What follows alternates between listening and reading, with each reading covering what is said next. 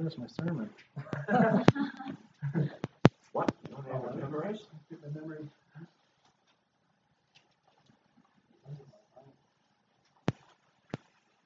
This should be interesting. Do you want me to check the car? Sure. Put it on pause, David. No, it's okay. I can keep going. Nice. Wow. All right. Well, we'll be continuing Revelation this morning. And we'll be reading Revelation chapter 16.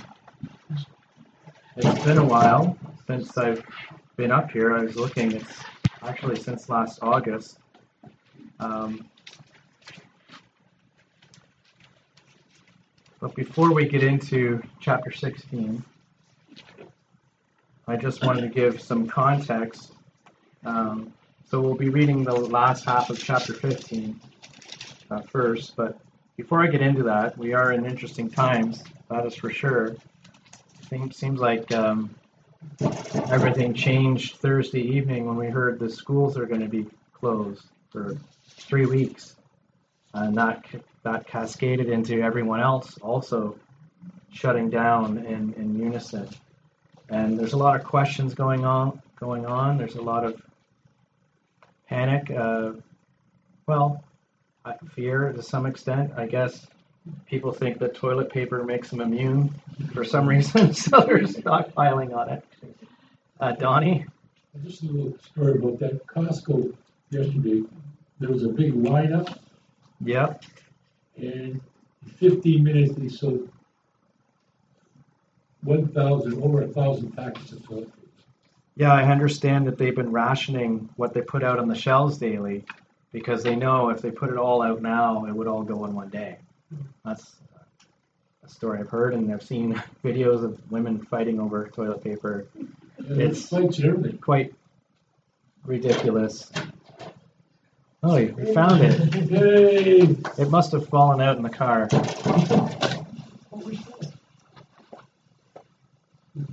It's here. It exists.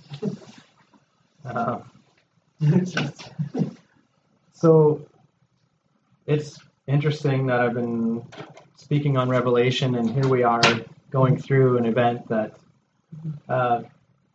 maybe it's leading up to the kinds of things that we do see in Revelation. And it says that at some point men's hearts will fail them for fear.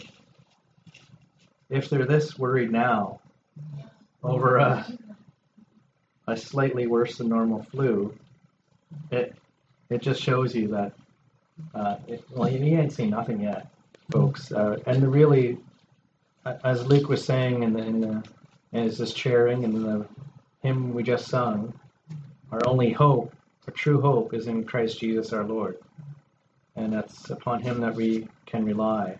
This life is temporary. There's an eternity ahead, and the only way to get there is through Him. So let me read, before we start on chapter 16, I'll read chapter 15, verses 4 to 8. Who shall not fear Thee, O Lord, and glorify Thy name? For Thou only art holy, for all nations shall come and worship before Thee, for Thy judgments are made manifest. And after that I looked, and behold, the temple of the tabernacle of the testimony in heaven was opened, and the 7 angels came out of the temple, having the 7 plagues, clothed in pure and white linen, and having their breasts girded with golden girdles. And one of the 4 beasts gave unto the 7 angels 7 golden vials full of the wrath of God, who liveth for ever and ever. And the temple was filled with smoke from the glory of God and from His power. And no man was able to enter into the temple till the 7 plagues of the 7 angels were fulfilled. These 7 plagues referenced, held by these 7 angels and 7 golden vials full of the wrath of God, is what we're going to read about today in chapter 16. It's heavy. It's dark.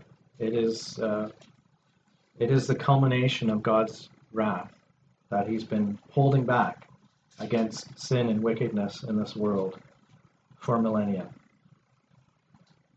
It's interesting that the temple was opened and these angels come out and get these vials, and then the temple, now that it's open, is also now filled with smoke from the glory of God, and no man was able to enter until the 7 plagues were fulfilled. God is he is not approachable at this point. He is finally to the point of releasing his wrath, and it's justified, and it's not going to stop until it's complete at this stage. Now let's read chapter 16.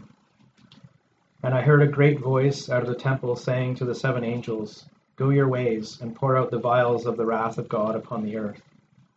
And the first went and poured out his vial upon the earth, and there fell a noisome and grievous sore upon the men which had the mark of the beast, and upon them which worshipped his image. And the second angel poured out his vial upon the sea, and it became as the blood of a dead man, and every living soul died in the sea. And the third angel poured out his vial upon the rivers and fountains of waters, and they became blood. And I heard the angel of the waters say, "Thou art righteous, O Lord, which art and wast and shalt be, because thou hast judged thus. For they have shed the blood of saints and prophets, and thou hast given them blood to drink, for they are worthy."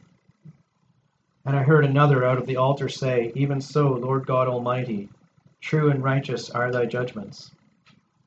And the fourth angel poured out his vial upon the sun, and the power was given unto him to scorch men with fire. And men were scorched with great heat, and blasphemed the name of God, which hath power over these plagues, and they repented not to give him glory. And the fifth angel poured out his vial upon the seat of the beast, and his kingdom was full of darkness, and they gnawed their tongues for pain, and blasphemed the God of heaven, because of their pains and their sores, and repented not of their deeds. And the sixth angel poured out his vial upon the great river Euphrates, and the water thereof was dried up, that the way of the kings of the east might be prepared. And I saw 3 unclean spirits like frogs come out of the mouth of the dragon, and out of the mouth of the beast, and out of the mouth of the false prophet. For they are the spirits of devils, working miracles, which go forth unto the kings of the earth and of the whole world, to gather them to the battle of that great day of God Almighty. Behold, I come as a thief. Blessed is he that watcheth and keepeth his garments, lest he walk naked and they see his shame. And he gathered them together into a place called in the Hebrew tongue Armageddon. And the 7th angel poured out his vial into the air, and there came a great voice out of the temple of heaven from the throne, saying, "It is done." And there were voices and thunders and lightnings, and there was a great earthquake, such as was not since men were upon the earth, so mighty an earthquake, and so great. And the great city was divided into 3 parts, and the cities of the nations fell. And great Babylon came in remembrance before God, to give unto her the cup of the wine of the fierceness of his wrath. And every island fled away, and the mountains were not found. And there fell upon men a great hail out of heaven, every stone about the weight of a talent. And men blasphemed God because of the plague of the hail, for the plague thereof was exceeding great. So to summarize, we have these 7 vials of wrath, 7 plagues. The first one upon the earth, grievous sores upon those with the mark of the beast. The second upon the sea is turned to blood, the blood of a dead man. Upon the rivers and springs are turned to blood. Upon the sun, scorching with great heat. Upon the seat of the beast, darkness and pain. Upon the Euphrates River, it is dried up. Devil spirits like frogs are released, which gather men to the battle of Armageddon. And into the air, worldwide unprecedented, extreme earthquake. Islands move, mountains no longer found. Great hailstones the weight of a talent. I understand the weight of a talent is, I heard 60 pounds. I didn't get a chance to check it out. 75 for the common talent. Okay. Wow, that's a lot.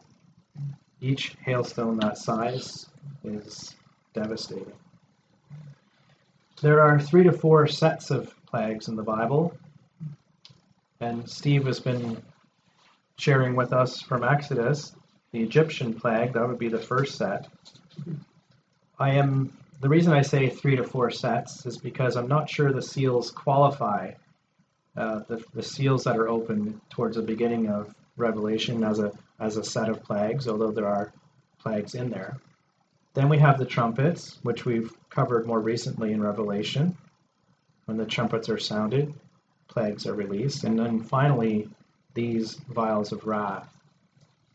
The Egyptian plagues were limited to that nation, and they had no effect on obedient Israelites. And you find them in Exodus chapters 7 through 12. I would see the Egyptian plagues as a type of the plagues we find in Revelation. They are a pattern of the things to come, an example. As we find elsewhere in the New Testament, Paul wrote what we find in the Old Testament of what happens to Israel is written for in samples for us. Some people think that the God of the Old Testament and the God of the New Testament are two different gods. But we know that God is unchanging. We sang about that in Great is Thy Faithfulness this morning. This is the same God. This is the same Lord, Jesus Christ. Our Lord Jesus Christ was the Creator. He's also our Savior. He's also the Judge who's going to be returning and judging this world. In the seals, we read that 1/4 of the earth is slain from the 4th seal, from the pale horse, with death riding upon it. In the trumpets, we find 1/3 of the earth is affected in a few of those trumpets blasts. But now, in the vials of wrath, all the earth is affected. This is it. This is the final and full measure of God's wrath. It's a culmination of all the plagues found in Scripture. There are other plagues mentioned in Scripture as kind of one-off events. And Chris spoke about the quails last week. But because God was angry with the Israelites, He satisfied their lust for meat, but several, I think thousands of them were killed by the Lord. There was another time when David, in some form of disobedience to the Lord, had Israel numbered, and there was a plague that killed many. And there are other events in Scripture such as that. But getting back to the plagues of Egypt, quickly list them for a reminder. They're foreshadowed. We have the waters turned to blood, which we read about this morning, but it also happened in Egypt. The river Nile was turned to blood. There was the plague of frogs. On common ground with today, we have those spirits like frogs come out. And you see in popular culture that frogs are often associated with witches and evil things like that. So that is an interesting thing. They're an unclean animal. They're just simple creatures, but for whatever reason, they're associated with that. We have the lice in the Egyptian plagues. They were plagued with lice. That was the 3rd event. 4th was the flies. 5th was a disease that kills livestock, the grievous murrain it was called. 6 were boils and blains, like grievous sores. And we saw that with the first vial of wrath that we read about in chapter 16. There's some common ground there. The 7th Egyptian plague was great hail that kills men and beasts, with also thunder and fire. The 8th was locusts, and we find locusts elsewhere in Revelation, that army of scorpion-like creatures that are coming. The 9th was a darkness that could be felt. it was so dark. We have that again in chapter 16, when the vial was poured out upon the seed of the beast, darkness and pain resulted. And finally, the 10th Egyptian plague was all the firstborns killed, resulting in the event of the Passover, where all the Israelite firstborn were spared by the blood of the lamb on their doorposts and lintels, by which we see the picture of our Lord Jesus Christ and his blood shed for us. Just to give a little bit of Exodus context, chapter 7 of Exodus, verses 17 to 20, thus saith the Lord, in this thou shalt know that I am the Lord. Behold, I will smite with the rod that is in mine hand upon the waters which are in the river, and they shall be turned to blood. And the fish that is in the river shall die, and the river shall stink. And the Egyptians shall loathe to drink of the water of the river. And the Lord spake unto Moses, say unto Aaron, take thy rod, and stretch out thine hand upon the waters of Egypt, upon their streams, upon their rivers, upon their ponds, and upon all their pools of water, that they may become blood, and that there may be blood throughout all the land of Egypt, both in vessels of wood and in vessels of stone. And Moses and Aaron did so, as the Lord commanded. And he lifted up the rod, and smote the waters that were in the river, in the sight of Pharaoh, and in the sight of his servants, and all the waters that were in the river turned to blood. And again, we see that the sea was turned to blood, where every living thing in the sea dies because the water becomes like the blood of a dead man. And I find it interesting that it says of a dead man. Why not just blood? Perhaps it has to do with it is turned to blood, but it's also there's no oxygen in it, and everything dies as a result. But also the rivers and the fountains of water. To me, that means groundwater, all the wells. My background in the water industry, that's the first thing I think of. So you can see that they're cursing the Lord over it. So they're trying to, and the angel says, God is righteous in this. I heard the angel of the water say, thou art righteous, O Lord, which art and wast and shalt be, because thou hast judged thus. For they have shed the blood of saints and prophets, and thou hast given them blood to drink, for they are worthy. The Lord gives back what is deserved. This is not over and above a penalty. It is just. It is exactly what they deserve. And I heard another out of the altar say, even so, Lord God Almighty, true and righteous are thy judgments. I think this is referencing the saints who are still there under the altar, and you see them back before the seals. The souls slain for the word of God cry out for God to avenge them. And that's the fifth seal. Revelation.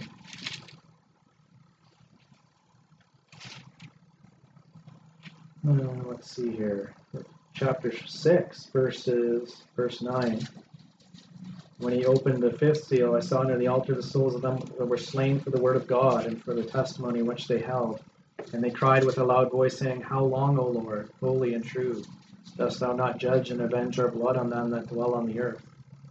And white robes were given unto every one of them, and it was said unto them that they should rest, yet for a little season, until their fellow servants also and their brethren that should be killed as they were should be fulfilled. So we have not only the angel, but saints declaring that God is righteous in this. So a quick review of the seven seals. First of all, we had the white horse, the rider with a bow and crown, conquering. Second, we had, and this is all Revelation chapter 6 through 8. Second, we had the red horse that takes peace from the earth, and men kill one another. Third, the black horse that brings famine and makes food very expensive. Fourth, the pale horse death to 1/4 of the earth, by sword, by hunger, and by the beasts of the earth. Fifth was the one I just read, souls slain for the word of God, cry out for God to avenge them. And perhaps it is at this particular time, the government of the day, the Antichrist kingdom, has slain a lot of the Lord's faithful who have not taken the mark of the beast. Sixth, there was a great earthquake as a theme. The sun was also darkened, the stars fall. Every mountain and island moved out of their places. And that was the first great earthquake.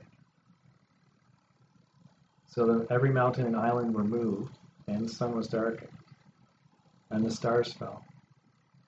Seventh was fire from the altar in heaven cast to the earth, after which there were voices, thunderings, lightnings, and an earthquake. And that's when the 7 trumpets began. The 7 trumpets align very closely with the 7 vials. The first trumpet, Revelation chapter 8, verse 7, affected the earth. The first angel sounded, and there followed hail and fire mingled with blood, and they were cast upon the earth. And the third part of the trees was burnt up, and all green grass was burnt up. The second, Revelation chapter 8, verses 8 and 9, affected the sea. And the second angel sounded, and as it were, a great mountain burning with fire was cast into the sea, and a third part of the sea became blood, and the third part of the creatures which were in the sea and had life died, and the third part of the ships were destroyed. So what we're seeing is like the trumpets are a smaller version or kind of a prelude to the final wrath. And the pattern continues. Revelation chapter 8, verses 10 and 11, the third trumpet sounded, affected the rivers and the fountains of waters. The third angel sounded, and there fell a great star from heaven, burning as it were a lamp, and it fell upon the third part of the rivers and upon the fountains of waters, and the name of the star is called Wormwood, and the third part of the waters became wormwood, and many men died of the waters because they were made bitter. So in this case, it didn't cause the rivers and fountains to become blood, but it did make a third part of them bitter, enough that men died from it. The fourth was affecting the sun. Revelation chapter 8, verse 12. And the fourth angel sounded, and the third part of the sun was smitten, and the third part of the moon, and the third part of the stars, so as the third part of them was darkened, and the day shone not for a third part of it, and the night likewise. The fifth one, the connection isn't quite as clear, but I think it's still there. And this is the smoke and locusts out of the pit results in darkness. Revelation chapter 9, verses 1 through 5. And the fifth angel sounded, and I saw a star fall from heaven unto the earth, and to him was given the key of the bottomless pit. And he opened the bottomless pit, and there arose a smoke out of the pit, as the smoke of a great furnace, and the sun and the air were darkened by the reason of the smoke of the pit. And I'm highlighting the darkened part from that, because that lines it up with the fifth vial of wrath. And there came out of the smoke locusts upon the earth, and unto them was given power, as the scorpions of the earth have power. And it was commanded them that they should not hurt the grass of the earth, neither any green thing, neither any tree, but only those men which have not the seal of God on their foreheads. And to them it was given that they should not kill them, but that they should be tormented 5 months. And their torment was as the torment of a scorpion when he striketh a man. Continuing in verses 6 through 11. And in those days men shall seek death, and shall not find it, and shall desire to die, and death shall flee from them. And the shapes of the locusts were like unto horses prepared unto battle, and on their heads were as it were crowns of gold, and their faces were as the faces of men, and they had hair as the hair of women, and their teeth were as the teeth of lions, and they had breastplates, as it were breastplates of iron, and the sounds of their wings was as the sound of chariots of many horses running to battle. And they had tails like unto scorpions, and there were stings in their tails, and their power was to hurt men 5 months, and they had a king over them. which is the angel of the bottomless pit, whose name in the Hebrew tongue is Abaddon, but in the Greek tongue hath his name Apollyon. And the sixth trumpet affected the Euphrates River, which lines up with the sixth vial of wrath. Also affects the Euphrates River mentioned by name. And the sixth angel sounded. This is from Revelation chapter 9, verses 13 to 15. And I heard a voice from the four horns of the golden altar, which is before God, saying to the sixth angel which had the trumpet, Loose the four angels which are bound in the great river Euphrates. And the four angels were loosed, which were prepared for an hour and a day and a month and a year, for to slay the third part of men. And finally, the seventh trumpet affecting the air, the thundering, and the hail result. Revelation 11:15, and the seventh angel sounded, and there were great voices in heaven saying, The kingdoms of this world are become the kingdoms of our Lord and of his Christ, and he shall reign forever and ever. And verse 19, and the temple of God was opened in heaven, and there was seen in his temple the ark of his testament, and there were lightnings and voices and thunderings, and an earthquake and great hail. So, if you're keeping notes, I'm now going to go through the vials of wrath, just highlighting the connection. The first one affecting upon the earth, Revelation 16:2, and the first went and poured out his vial upon the earth, and there fell a noisome and grievous sore upon the men which had the mark of the beast, and upon them which worshipped his image. So, that's the connection, the earth, upon the earth. The second one, upon the sea, as the second angel poured out his vial upon the sea, and it became as the blood of a dead man, and every living soul died in the sea. So before in the trumpet it was only 1/3 of the sea. Now it's all of the sea. The third, upon the rivers and fountains of waters. Chapter 16, verse 4, and the third angel poured out his vial upon the rivers and fountains of waters, and they became blood. And I've highlighted already how that angel, says that God is righteous in this. It is appropriate. It is just giving back what is deserved. The fourth upon the sun, verse 8. And the fourth angel poured out his vial upon the sun, and power is given unto him to scorch men with fire. And again, the fourth trumpet affected the sun as well. The third part of the sun was smitten, and a third part of the moon, and a third part of the stars. The fifth, upon the seat of the beast and the darkness, and this is the one where I was highlighting the smoke out of the pit from the locust, from the trumpet, caused darkness. This is a greater darkness. The kingdom of the Antichrist, of the beast, was made full of darkness, and they gnawed their tongues for pain, and blasphemed the God of heaven because of their pains and their sores, and repented not of their deeds. Note the sores, these are from the first vial of wrath. It's cumulative. They aren't events that end, and now you're on to the next one. These all add up, and they keep piling on. It's not like the Egyptian plagues where one happened, it ended, and then they decided not to let the people go, and another plague happened again. And they repent not of their deeds. I want to show you, even in this time, even at this late stage, God is not hating the people. He is hating their deeds. And he wants them to repent of their deeds. And it is their choice. Well, but at this stage, no one's repenting anymore. Everyone that's left, their hearts have become hardened, like the heart of Pharaoh was hardened, and they won't repent anymore of their deeds.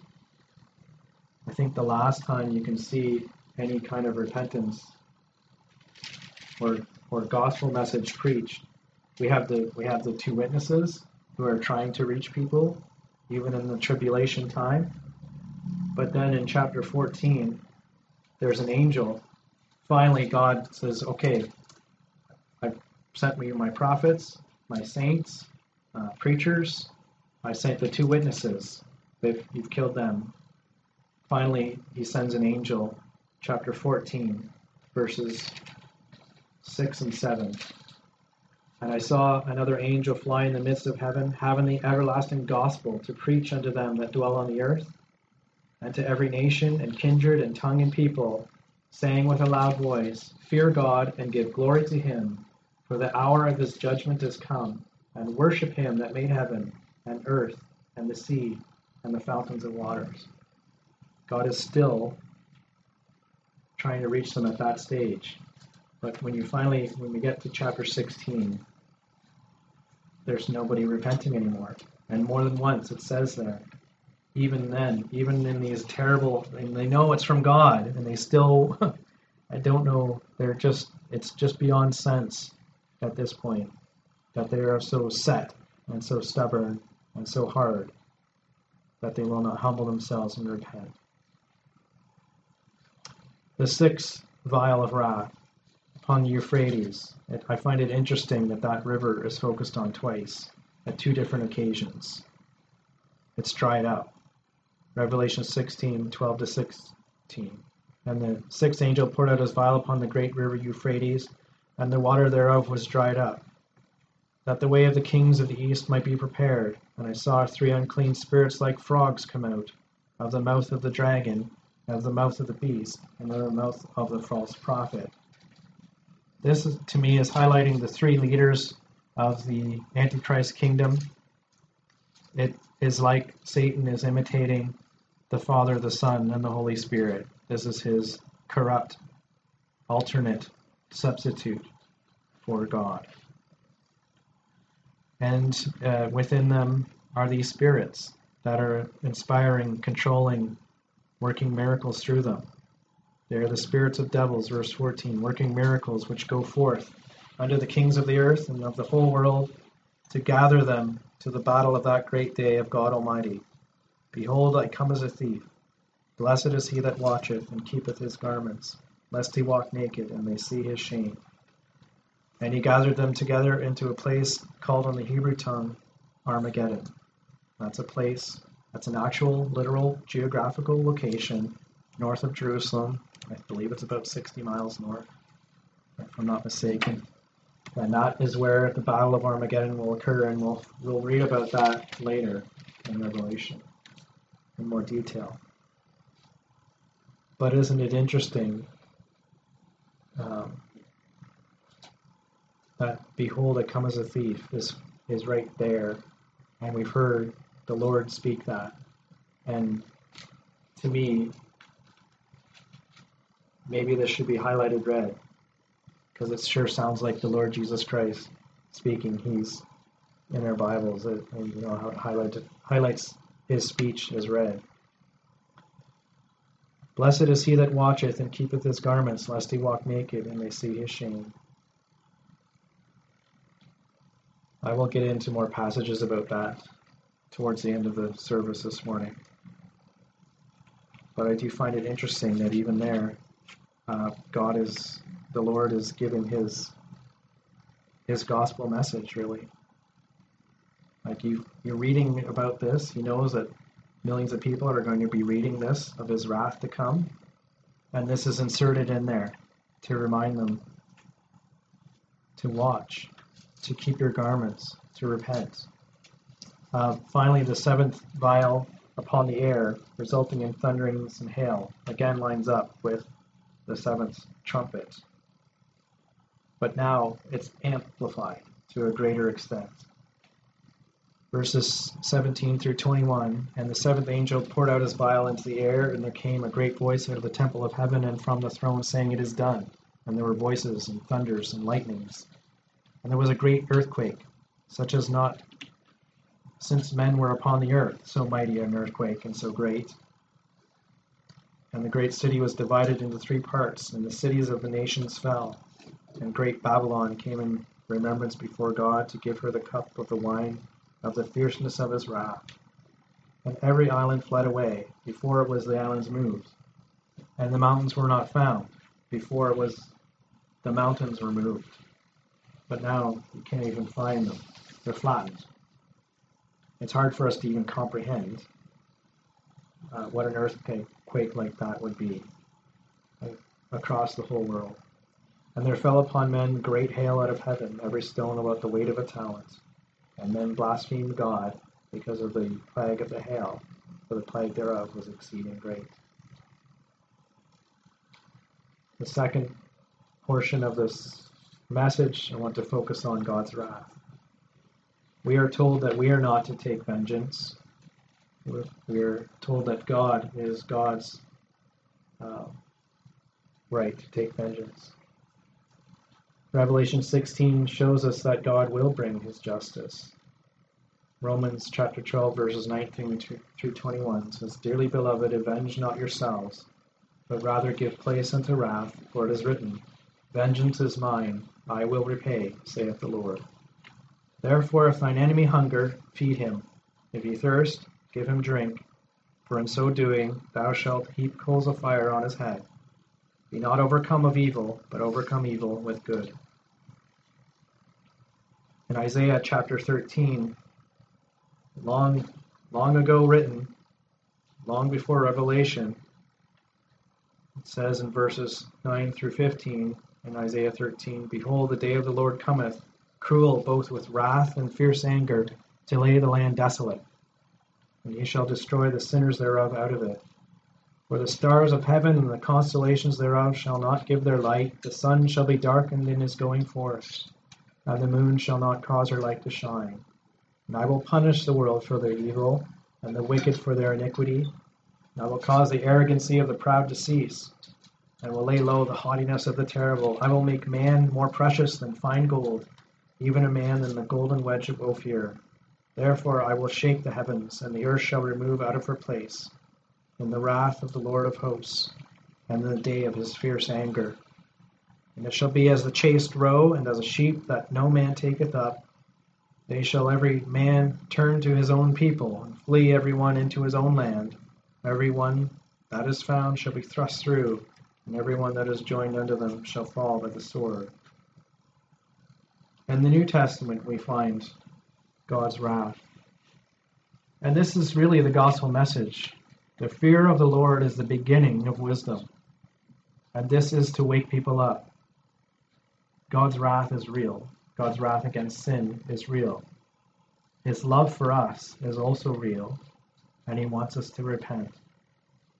All these things that we're reading about, this terrible wrath, our Lord Jesus took that on himself in those 3 hours of darkness that he was on the cross. He was separated from God the Father.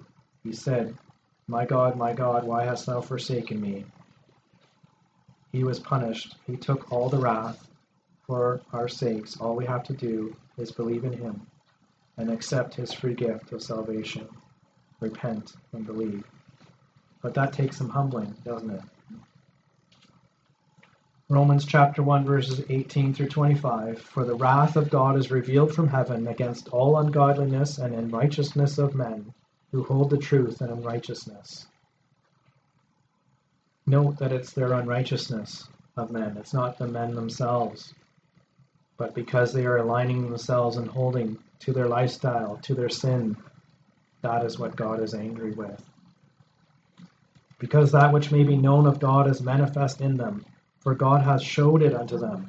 For the invisible things of him from the creation of the world are clearly seen, being understood by the things that are made, even his eternal power and Godhead, so that they are without excuse. Because that, when they knew God, they glorified him not as God, neither were thankful, but became vain in their imaginations, and their foolish heart was darkened.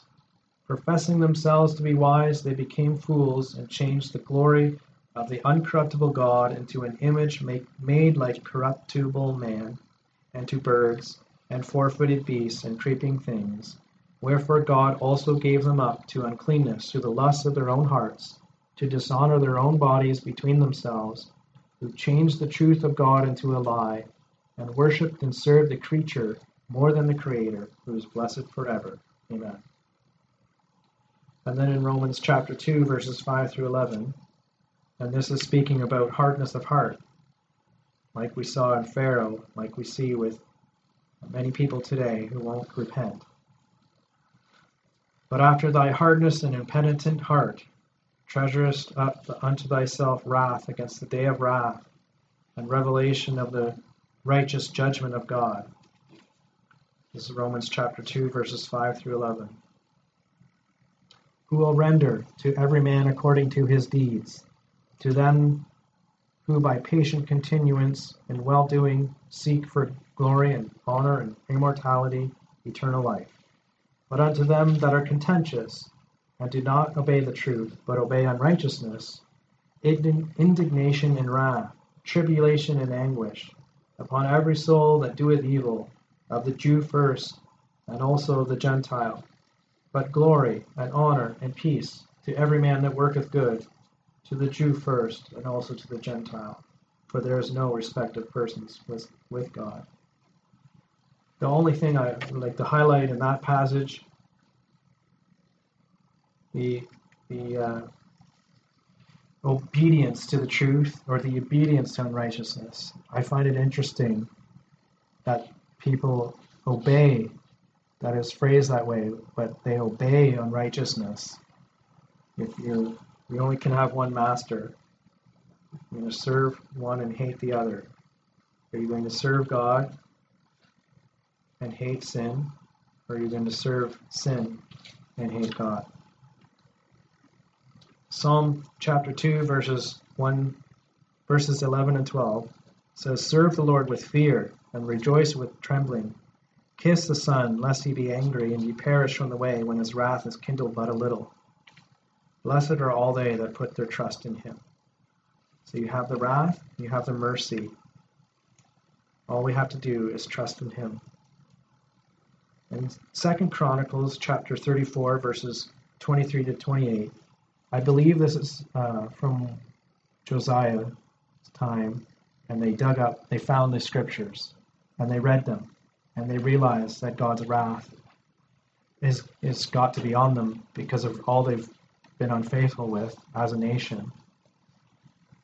So reading that passage, and she answered them, Thus saith the Lord God of Israel, Tell ye the man that sent you to me, Thus saith the Lord, Behold, I will bring evil upon this place, and upon the inhabitants thereof, even all the curses that are written in the book which they have read before the king of Judah, because they have forsaken me, and have burned incense unto other gods, that they might provoke me to anger with all the works of their hands.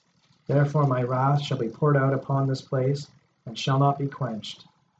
And as for the king of Judah, who sent you to inquire of the Lord, so shall ye say unto him, Thus saith the Lord God of Israel concerning the words which thou hast heard, because thine heart was tender, and thou didst humble thyself before God, when thou heardest his words against this place, and against the inhabitants thereof, and humblest thyself before me, and didst rend thy clothes, and weep before me, I have even heard thee also, saith the Lord. Behold, I will gather thee to thy fathers, and thou shalt be gathered to thy grave in peace. Neither shall thine eyes see all the evil that I will bring upon this place, and upon the inhabitants of the same. So they brought the king word again. So we avoid God's wrath by humbling ourselves, by repenting. Like Josiah did, his heart was tender. The Lord saw that, and he did not show his wrath in the lifetime of Josiah as a result.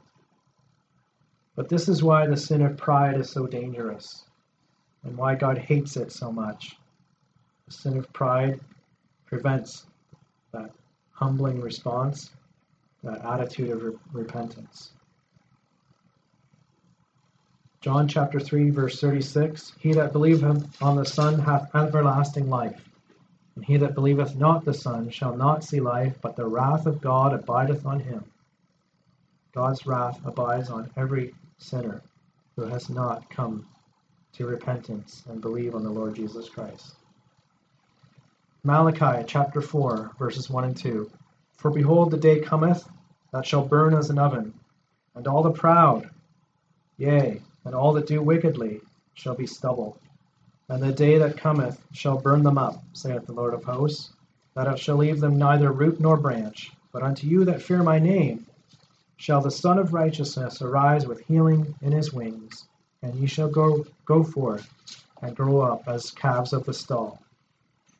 Again, that dichotomy, the wrath abiding on the proud, on those that do wickedly, but those that fear the Lord, then we are blessed. We are not appointed unto wrath. Under the third section of the sermon. It's a short one, but we are not appointed unto wrath. 1 Thessalonians chapter 1, verse 10. And to wait for his Son from heaven, whom he raised from the dead, even Jesus, which delivered us from the wrath to come. We are safe. 1 Thessalonians chapter 5, verses 1 to 11. But of the times and the seasons, brethren, ye have no need that I write unto you, for yourselves know perfectly that the day of the Lord so cometh as a thief in the night. For when they shall say peace and safety, then sudden destruction cometh upon them, as travail upon a woman with child, and they shall not escape. But ye, brethren, are not in darkness, that day should overtake you as a thief. Ye are all children of light, and the children of the day. We are not of the night, nor of darkness. Therefore let us not sleep, as do others, but let us watch and be sober. For they that sleep, sleep in the night, and they that be drunken are drunken in the night. But let us, who are of the day, be sober, putting on the breastplate of faith and love, and for an helmet the hope of salvation. For God hath not appointed us to wrath, but to obtain salvation by our Lord Jesus Christ, who died for us, that, whether we wake or sleep, we should live together with him. Wherefore comfort yourselves together and edify one another, even as also ye do. So we know that the Lord this day will come as a thief, but also we know that we are children of the day. So it shouldn't take us as a surprise. We know the times that we're living in.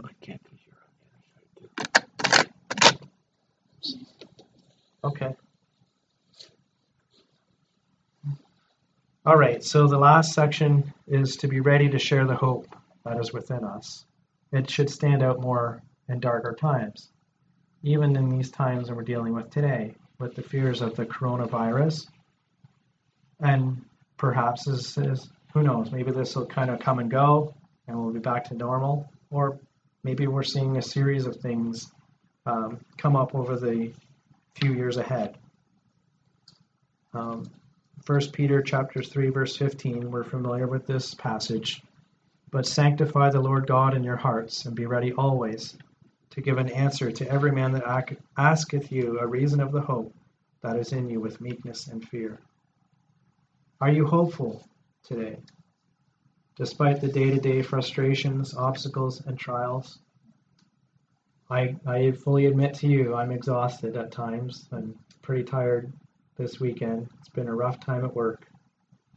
But I'm still hopeful at my core. I'm looking forward to the Lord's return. And hopefully that comes out in my interactions with my coworkers. I almost thought I had opportunities a couple times. I haven't shared. It's tricky to know, but when's the right time to share about God in the workplace? But I pray that the Lord would give me a little kick or a little boost at those moments to know when it's the right time. And I pray that for all of us, that we would all be willing to share at the appropriate time. If these events of chapter 16 are not too far away, there's people that we know who will be exposed to that. And what should our reaction be to try to share the gospel message with them, so that they don't have to be exposed to God's wrath? Because, again, it's the sin that God hates, not the people. So choose to follow him. But why should we hope? 1 Thessalonians chapter 4, verses 13 to 18. But I would not have you to be ignorant, brethren, concerning them which are asleep, that ye sorrow not, even as others which have no hope. For if we believe that Jesus died and rose again, even so them which also sleep in Jesus will God bring with him. For this we say unto you by the word of the Lord, that we which are alive and remain unto the coming of the Lord shall not prevent them which are asleep. For the Lord himself shall descend from heaven with a shout, and with the voice of the archangel, and with the trump of God, and the dead in Christ shall rise first. Then we which are alive and remain shall be caught up together with them in the clouds, to meet the Lord in the air, and so shall we ever be with the Lord. Wherefore comfort one another with these words. If we are as close to the Lord's return as I think we are, there are people we know that will be seeing God's wrath poured out on this world. But by that point, by Revelation 16, it's too late. There's no evidence that anyone repents anymore at that late stage. Everyone's heart has become hardened. We need to keep our hearts soft and humble before the Lord. And it's not a one-time event that you humbled yourself once to come to faith. It's an ongoing thing. We need to keep our hearts soft. As Christians, we can become hard. We are vulnerable to that sin as well. And the Lord will do what it takes to keep our hearts soft sometimes. So, better to keep it soft rather than be exposed to something difficult to make it get there again. Psalm 95 is a great psalm relevant to this. O come, let us sing unto the Lord. Let us make a joyful noise to the rock of our salvation. Let us come before his presence with thanksgiving, and make a joyful noise unto him with psalms. For the Lord is a great God, and a great King above all gods. In his hand are the deep places of the earth. The strength of the hills is his also. The sea is his, and he made it. And his hands formed the dry land. O come, let us worship and bow down. Let us kneel before the Lord our Maker. For he is our God, and we are the people of his pasture, and the sheep of his hand. Today, if you will hear his voice, harden not your heart, as in the provocation, and as in the day of temptation in the wilderness, when your fathers tempted me and proved me, saw my work. 40 years long was I grieved with this generation, and said, It is a people that do err in their heart, and they have not known my ways, unto whom I swear in my wrath that they should not enter my rest. That whole generation of Israelites, they didn't get to enter in because they didn't believe, and their hearts were hardened, and they didn't repent. Hebrews chapter 3, verses 1 to 19. Wherefore, holy brethren, partakers of the heavenly calling, consider the apostle and high priest of our profession, Christ Jesus, who is faithful to him that appointed him, as also Moses was faithful in all his house. For this man was counted worthy of more glory than Moses, inasmuch as he who hath builded the house hath more honor than the house. For every house is builded by some man, but he that built all things is God. And Moses was faithful in all his house as a servant, for a testimony of those things which were to be spoken after. But Christ as a son over his own house, whose house we are, if we hold fast the confidence and rejoicing of the hope firm unto the end. Wherefore, as the Holy Ghost saith, Today if you will hear his voice, harden not your hearts, as in the provocation. This is quoting Psalm 95. And the day of temptation in the wilderness, when your fathers tempted me, proved me, and saw my works 40 years. Wherefore I was grieved with that generation, and said, They do always err in their heart, and they have not known my ways. So I swear in my wrath, they shall not enter into my rest. Take heed, brethren, lest there be in any of you an evil heart of unbelief, departing from the living God, but exhort one another daily, while it is called today, lest any of you be hardened through the deceitfulness of sin. For we are made partakers of Christ, if we hold the beginning of our confidence steadfast unto the end. While it is said, Today if ye will hear his voice, harden not your hearts, as in the provocation. For some, when they had heard, did provoke. Howbeit not all that came out of Egypt by Moses. But with whom was he grieved 40 years? Was it not with them that had sinned, whose carcasses fell in the wilderness? And to whom sware he that they should not enter into his rest, but to them that believed not? So we see that they could not enter in because of unbelief. Plainly taught in Scripture. We don't have to wonder, what was that picture of the Israelites? It tells you right there in Hebrews chapter 3. Hebrews chapter 4, verse 1 to 11. Let us therefore fear, lest, a promise being left of us of entering into his rest, any of you should seem to come short of it. For unto us was the gospel preached, as well as unto them. But the word preached did not profit them, not being mixed with faith in them that heard it. For we which have believed do enter into rest, as he said, As I have sworn in my wrath, if they shall enter into my rest, although the works were finished from the foundation of the world. For he spake in a certain place of the seventh day on this wise, and God did rest the seventh day from all his works. And in this place again, if they shall enter into my rest. Seeing therefore it remaineth that some must enter therein, and they to whom it was first preached entered not in because of unbelief. Again, he limiteth a certain day, saying in David, Today, after so long a time, as it is said, Today, if you will hear his voice, harden not your hearts. For if Jesus had given them rest, then would he not afterward have spoken of another day. There remaineth therefore a rest to the people of God. For he that is entered into his rest, he also hath ceased from his own works, as God did from his. Let us labor therefore to enter into that rest, lest any man fall after the same example of unbelief. As I said, I'm tired. Work has been difficult, but I'm looking forward to rest in the Lord.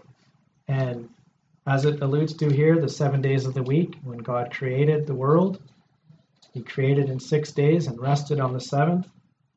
I believe that's a picture also of the timeline for the world. And we're coming up to 6,000. We're about 6,000 years in. 1,000 years is as a day, and a day is as 1,000 years to the Lord. And that seventh day, the 1,000-year reign of Christ, is soon to come. And I'm looking forward to that day of rest for all the world. Chris, would you close in prayer for us, please? Heavenly Father, what a wonderful message your servant has delivered through the inspiration of the Holy Spirit within his mind, Lord. That he humbled before you as he prepared the message and share with us the burden of his heart and to give us hope as a Christian to walk closely with you, that we might indeed be pleasing in thy sight. To give him that determination to work through the book of Revelation, to know that Christ is the victor. It is a book, Revelation of Jesus Christ, set that right there at the very first verse of Revelation. And as being revealed through all the different events in the future, we do see thy mighty hand holding us all. That thou will keep us and continue to help us to walk closely with you, to worship you, to serve you, and most important of all, to share the good news with others, as you have commanded us to do. For we pray all these things in our Lord's holy and precious name. Amen. Amen. Thank you, Chris.